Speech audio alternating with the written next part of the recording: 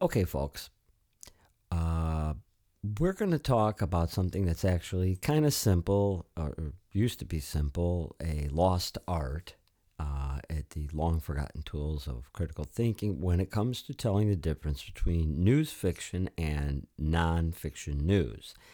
Um, this has been on my mind a little bit, um, but there's another new little edge that kind of prompted me to cut this episode today. Um, and it brings up a challenge that we discussed in the show about a year and a half ago. And that challenge that was unanswered a year and a half ago. Um, and then later in this brief show, we'll discuss why high profile victims cannot recant and go from the news fiction and move themselves into the nonfiction news column. Now, when that challenge was out back there, I'll fill you back in on that in a minute. Mine was not the only six-figure GoFundMe challenge for the first author of a simple paper.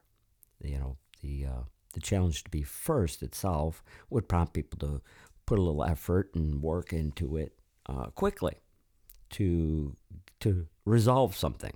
But resolution was not the goal of this ever, the truth or resolution. So my challenge was simple. State the Russia hoax crime Trump committed and cite the evidence that supports the crime. Now, if you're bored to tears of this, there are so many other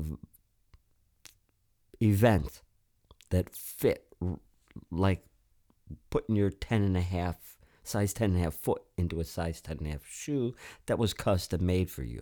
So this is the recycled attack. So just you can spot it in the future if you follow along. Now, oddly enough, the challenge that I stated, the Russia hoax, would have been a task easy for a person of high school age to accomplish just a few years ago. But that was before the hate campaign process. Somehow we dumbed down what we consider was news we should retain in our brain. So now, in the sad part of that, the rules of the challenge applied to any legal case used to be standard fare. You know, you would have to state a crime, and you would have to show evidence support to support those allegations, those charges. But that assumption is where we went wrong, because we are assuming that this was a legal case, and it was not. Everything about everything lately has been politically motivated social engineering. You know, long before the leaks and the lies began flowing. And again, you're right and I'm wrong if you can state the crime and the evidence in support thereof. Not one person has completed that very simple task. Not even Bob Mueller. Not even Bob Mueller. On page 2, volume 1 of the report, the Mueller's report, he stated that the findings contained in the report would be, evidentiary based. No evidence is provided, and to the contrary, Senate reports, Justice Department House sworn testimony directly refutes everything about his report. The Kremlin links like Konstantin Kilimnik and Oleg Deripaska on page 6 were used. He used them to justify going after Paul Manafort. Where are the Democrats who think that it's wrong that Kilimnik was once a trusted State Department Kiev embassy asset, Ukraine-Russia asset, when Obama is president? And Joe Biden just happened to be the Ukraine point man, and that Kilimnik suddenly turned GRU or FSB the day Trump won. But because that's what U.S. communications say, all the evidence, it's backed up by every senior embassy official. So you have a guy who we used to do our dirty work who had to be thrown under the bus because everybody said his work, Kilimnik's work, was fantastic. They trusted his work more than they did our own people. What does that say about our FBI and CIA working abroad? Because the stuff came true, right? His stuff worked out. It panned out. So let's turn to Deripaska. Deripaska, same thing. There's the template. Same thing. Good guy under Obama. Holy crap, run like hell when Trump won. Deripaska was trusted enough by Robert. He was trusted by Robert Mueller, and he sent Andy McCabe to share information about abducted American retired agent guy Robert Levinson, and to task Deripaska with the release deal. He was going to cut a deal. Now, Deripaska spent his own money while doing this, and they were going to get him released in 2009. It worked to 2011. And then again in 2013, but the State Department ruined it. We've covered this stuff. But the point is, he's another guy that was working with them until Trump wins. And that's the story within this. Now, the things I'm saying, that I'm telling you right now, are not hidden under a bushel basket. But nobody seems to quite think like that, or is able to find them and then get words out like I'm saying now. They gain any traction. But in this uber hype hate era, I'm boring I'm boring people to sleep. And people don't like the dejustifying the gallows, because I'm not a super sleuth, and it's possible that the only reasons I dedicated more time than most to topics like this were that my hackles were raised the minute Obama changed the intelligence sharing rules as he left office, not when he entered, which would have made sense, unless something nefarious was going on or somebody screwed up and there was a problem. I think I said that probably in one of my first 5 episodes.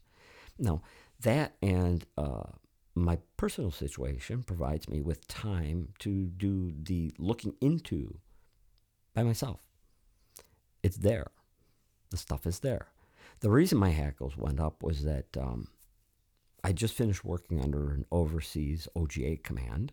And, you see how people work, how people within different agencies work, even if you aren't in their daily process.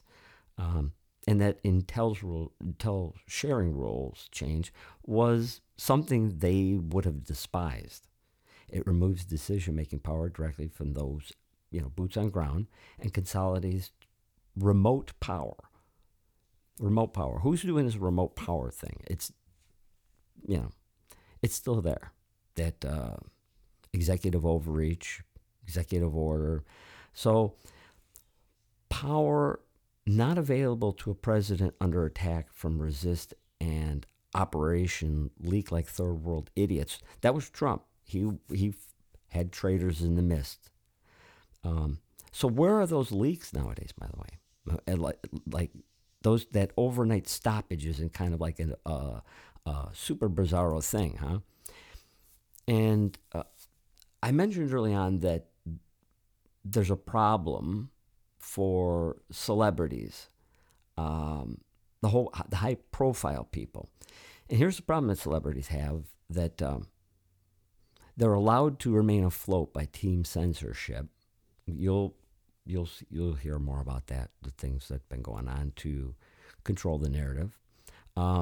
These celebrities will be deplatformed after their years of faithful front page fiction that they've delivered to the world.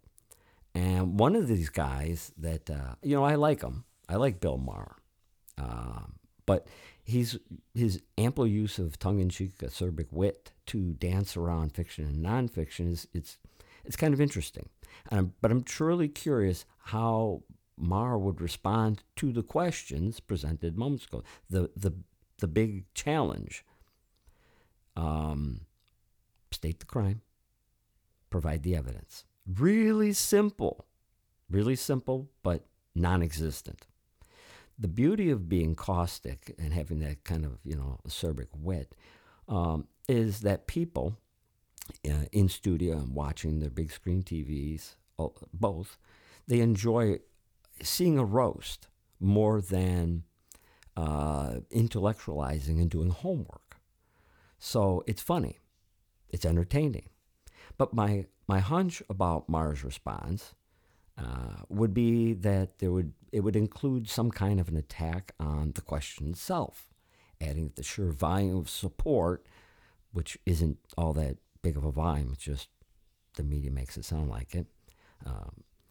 The support for the Mueller report makes repudiation unassailable. Like, you're a fool if you go against it. And I'm not good at the caustic wit thing, so go ahead and use your imagination to fill in the roast part that I talked about.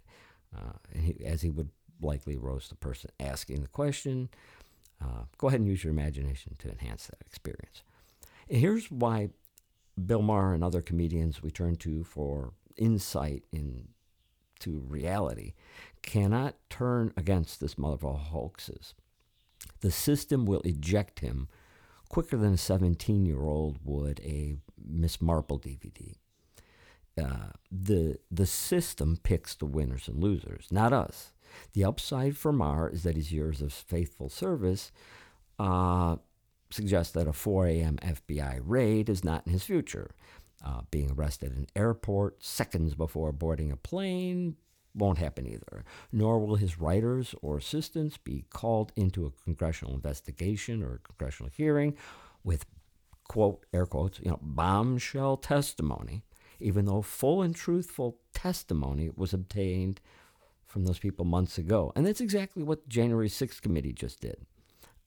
Because we, the people, have not accepted, signed on, and bought the winner-loser in this value proposition, and they can't handle that.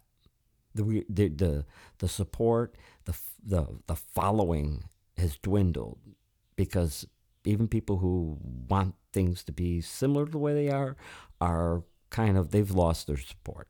So my thing is perhaps abandoning the standard historical voter base in favor of BLM, Antifa, LGBTQ, WRX, XTI was just a really bad idea. Take care, everybody. God bless.